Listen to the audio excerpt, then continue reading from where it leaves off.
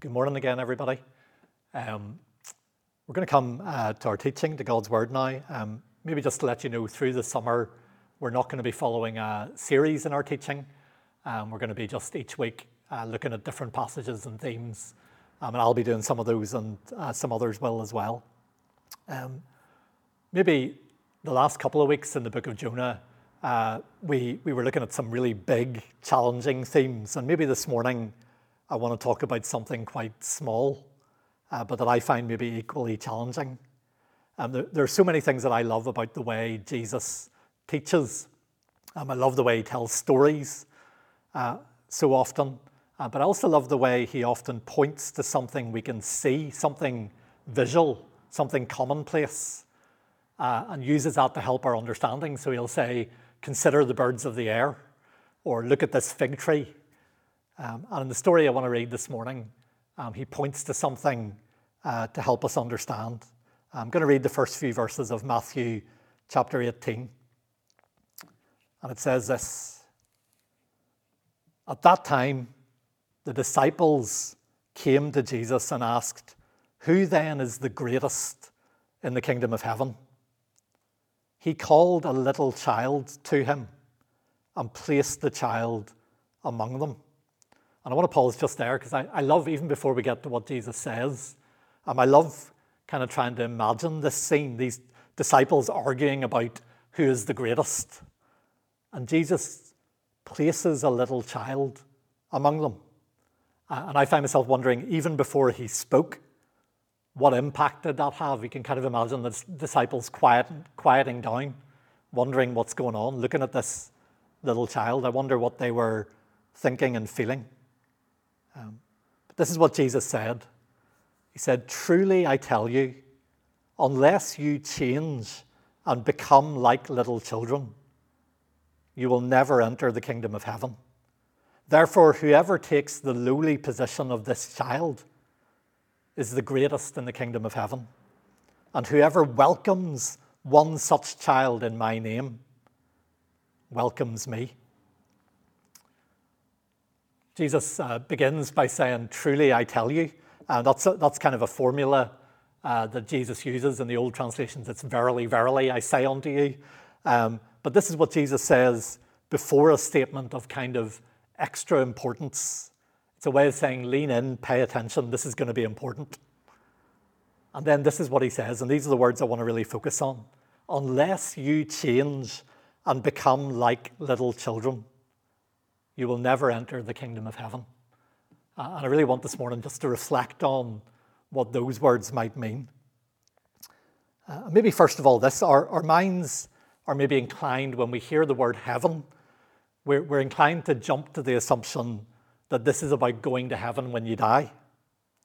But actually, if you remember, the heart of Jesus' teaching as he walked around Galilee was that the kingdom of heaven is at hand, or the kingdom of heaven has drawn near. You can read that back in Matthew chapter 4. His message was about the present availability of the kingdom of God, the kingdom of heaven, to those who believe in him. So when Jesus speaks about entering the kingdom of heaven, he's talking about entering into a certain kind of life now that will also last beyond death. He's talking about living under the rule and reign of God, sharing in the life of God, being in God's presence, hearing God's voice, sharing in his light and his love. He's talking about life in all its fullness, kingdom life. So Jesus wants his disciples to enter into that kind of life today. Jesus wants you to enter into that kind of life today. But he says that if we want to enter into it and enjoy this kingdom life, we need to change. We need to turn and become like little children. And I guess I've been puzzling over what this might mean. What does it mean to become like little children? Maybe there's a couple of things I think it probably doesn't mean. I don't think it means becoming childish or infantile, kind of having a tantrum every time we don't get our own way, or eating fish fingers for dinner every day and refusing all vegetables, or watching Peppa Pig, or asking someone else to tie our shoelaces. It's not about regressing to childishness. I also don't think it means becoming innocent and pure. That's where some people go with this. And I guess some people have this view of children, that they are entirely innocent and pure. And I guess there's some truth in that. They haven't yet been tainted and corrupted by the world and wounded by life in the way that we as adults have. But maybe I would suggest any of us who have spent any time with young children will tell you that they can be delightful, but they can also be at times selfish and mean and impatient and unkind. When they're good, they're very, very good. And when they're bad, they're horrid. And that starts very early. So I don't think when Jesus says you must become like children, he's saying you must become innocent and pure.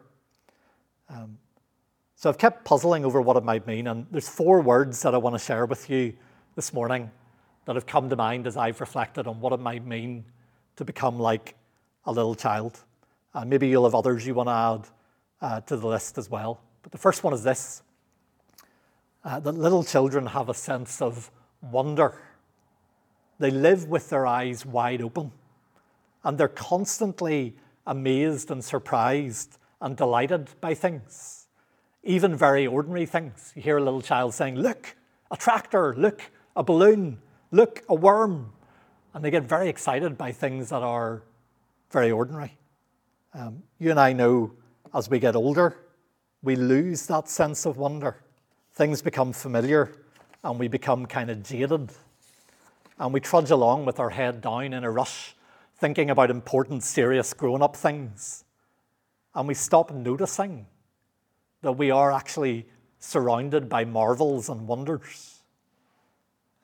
And so in this passage, I hear Jesus inviting us, first of all, to recover our sense of wonder. G.K. Chesterton writes about this wonderfully, and he suggests that we can actually speak of God himself being childlike in this sense. And there's a passage where he talks about the way that children will say, "Do it again." We do something with a balloon or a toy or a whatever, and they say, "Do it again." And the grown-up person does it until they're nearly dead, but the child still wants it again. And Chesterton says this, I love this.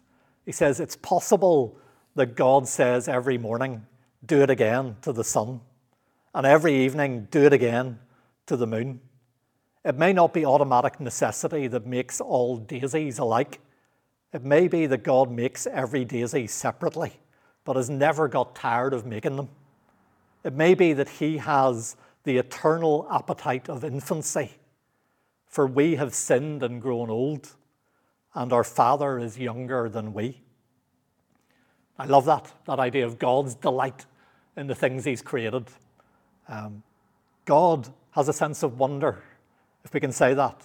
Jesus can restore our sense of wonder, and that's the first invitation I'd love us to hear this morning.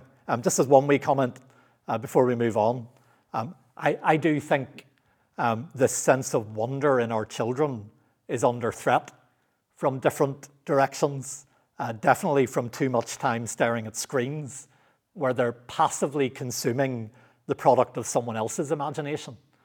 And also maybe from the way we program their lives, too much organized activity. There's a weird way in which we actually need to allow our children time and space to be bored. And then their imagination and their creativity and their wonder will be ignited. And before long, they'll be looking for bugs and they'll be inventing imaginary worlds and they'll be making up games using whatever is to hand. I think probably the same is true for us as adults. Too much screen time over busy lives, we lose our sense of wonder. That's the first thing.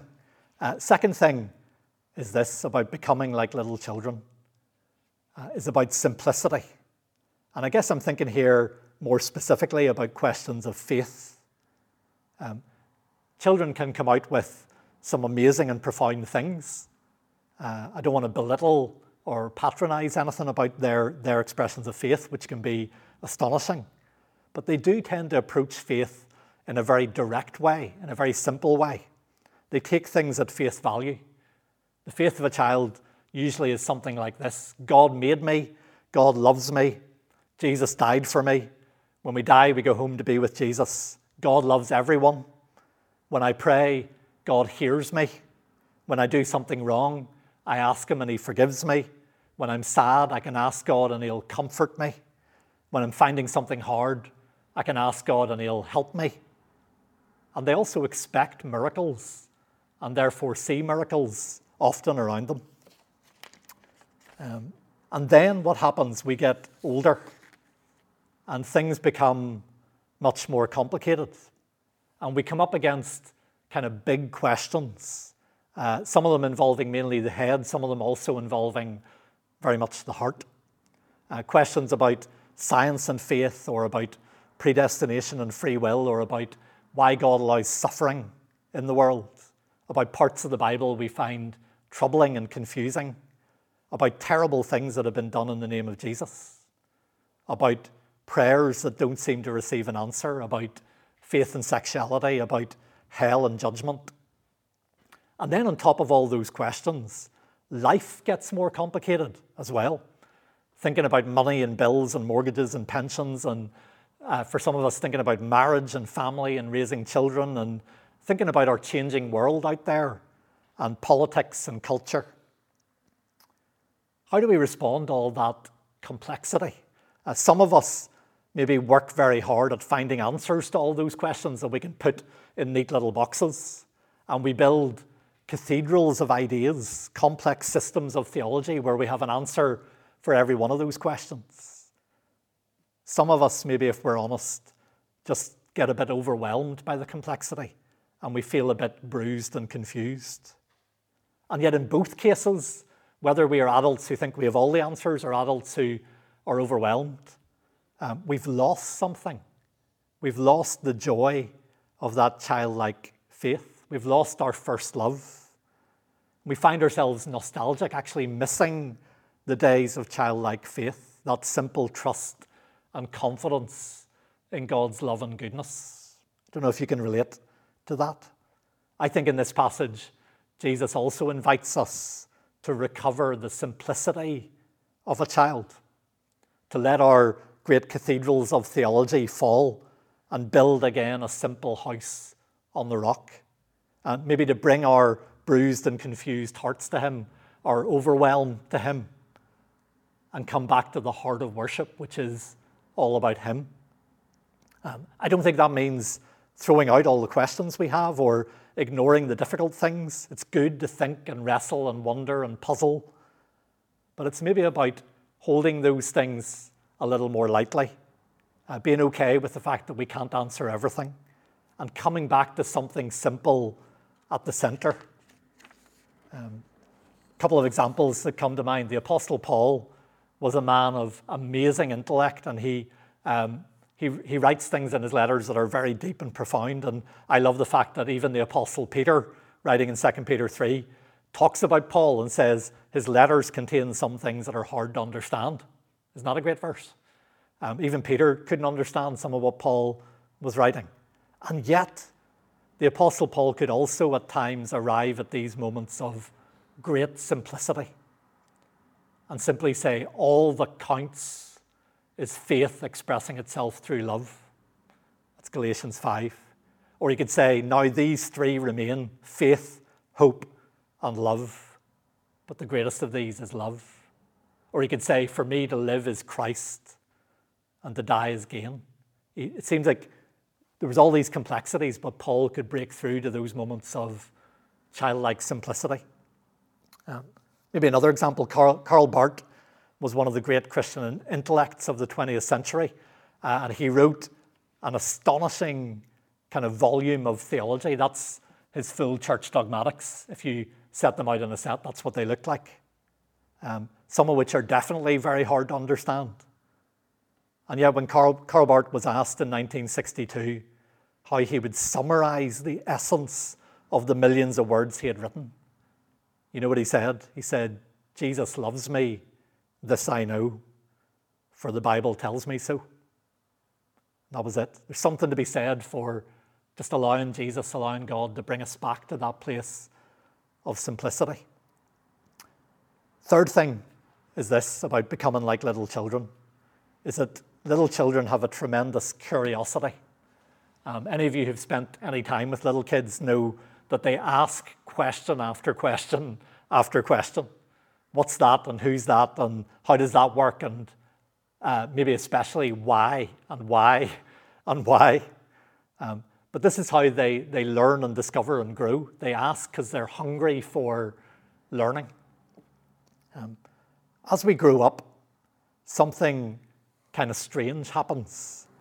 I think we become embarrassed to admit that we don't know something. And we start to pretend to know more than we do. It's one of the weirdest things we do.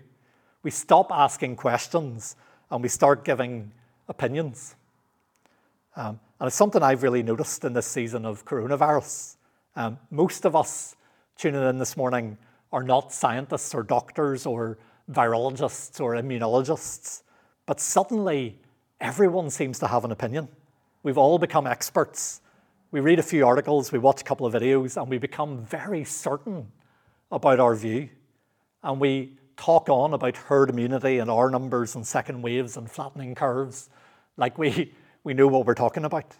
And we talk very certainly about what the government should be doing and which country in the world is getting it right and which one's getting it wrong. Is it New Zealand or Sweden or whoever? And we talk very certainly about what's likely to happen next month or next year. And we talk very certainly about what everyone should be doing and how we all should be behaving. And as I say all that, I'm not getting at anybody. I have joined in with all of that spouting of opinions. But I want to make a public confession this morning that I have no idea what I'm talking about, right?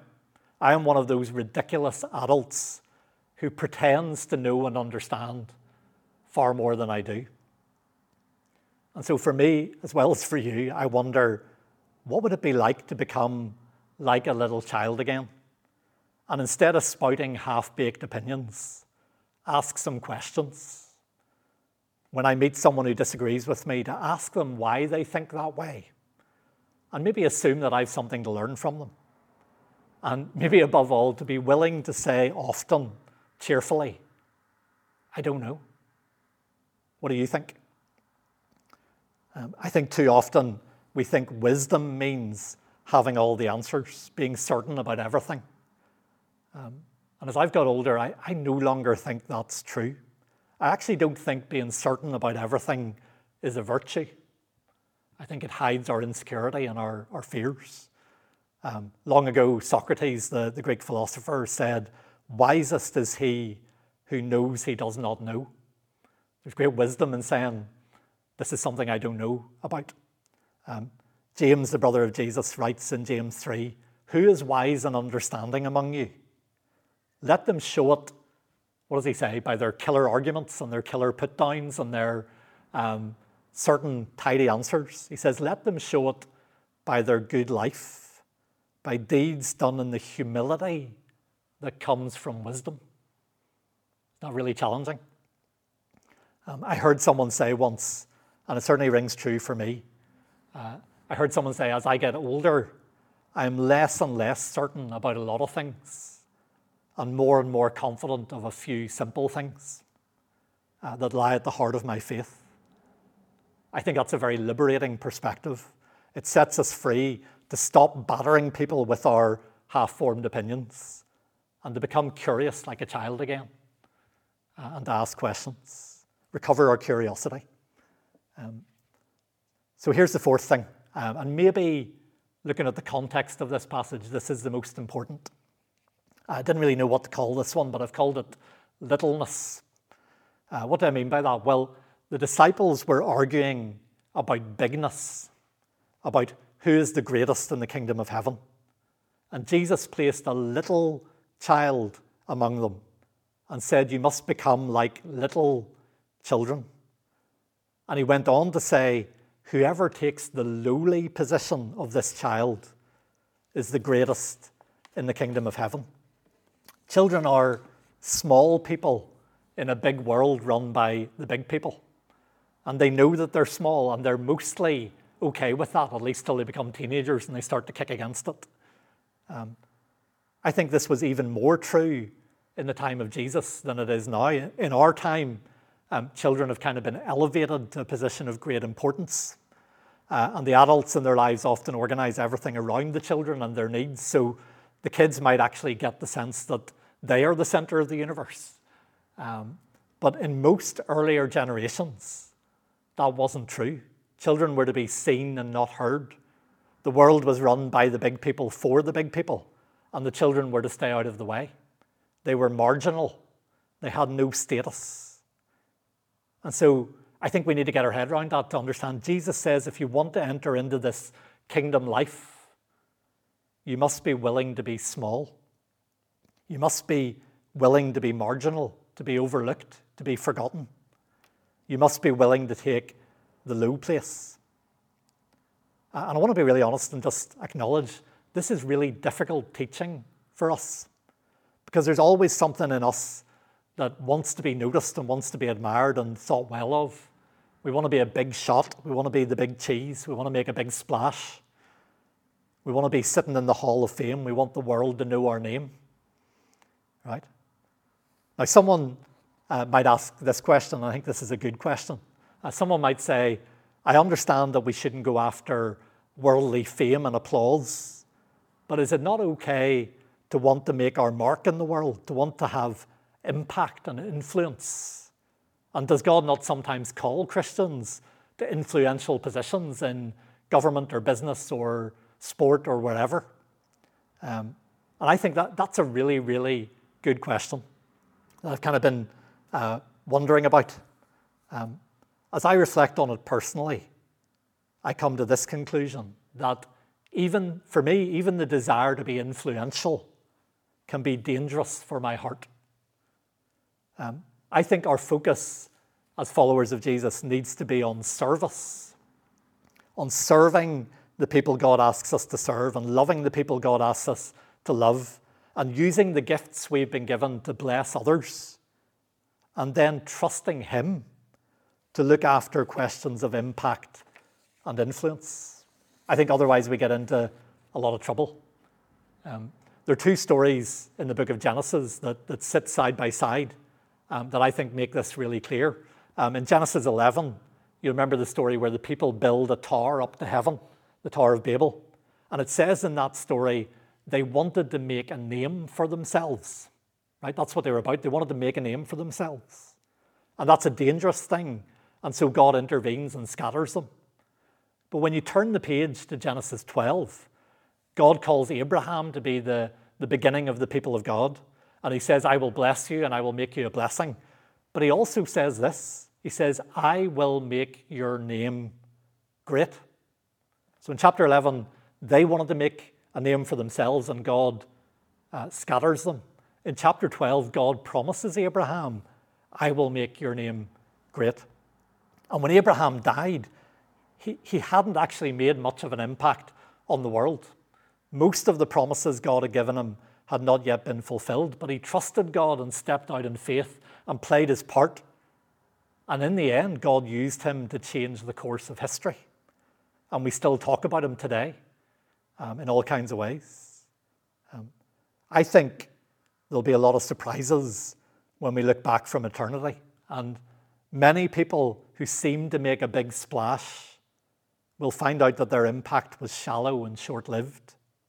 And many people who seem to live quiet lives on the margin will find out that their impact was deep and powerful and went down the generations because they planted seeds which grew into forests and orchards and whatever long after they were dead. And so Jesus' teaching asks us this really challenging question. Are you willing to be small? Are you willing to take the lowly place and do whatever God asks you to do with a whole heart and trust Him with your name and your impact and your influence? If He asks you to stack chairs or clean toilets or wash dishes, if He asks you to visit someone who's difficult or lonely or both, if He asks you to make a meal for someone who's struggling, if He asks you to take care of a child with disabilities, if He asks you to pray faithfully for someone for many years, if He asks you to work with all your heart at a job that you find difficult, that you don't enjoy, if he asks you to show kindness to your most difficult neighbour or colleague? Are we willing to be small?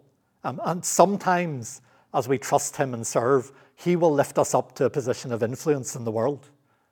And sometimes he will ask us to stay on the margins. But either way, we trust him with our name and our fame, our impact and our influence.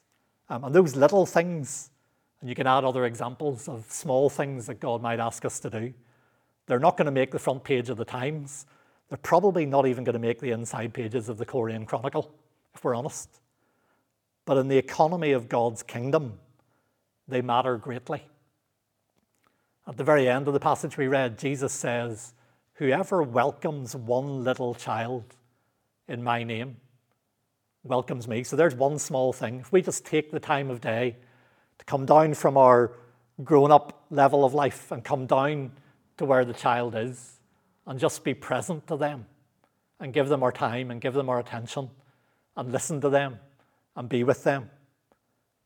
Jesus seems to be saying in that encounter, we will actually encounter Jesus himself. We have something to learn when we get down on our knees and are just present with our children. Whoever welcomes one little child in my name welcomes me.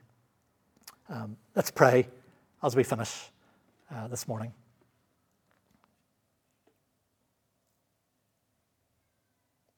Father, I want to pray that you would take these words of Jesus that we've been reflecting on, and that you would sow them deeply in our hearts so that they'll bear fruit.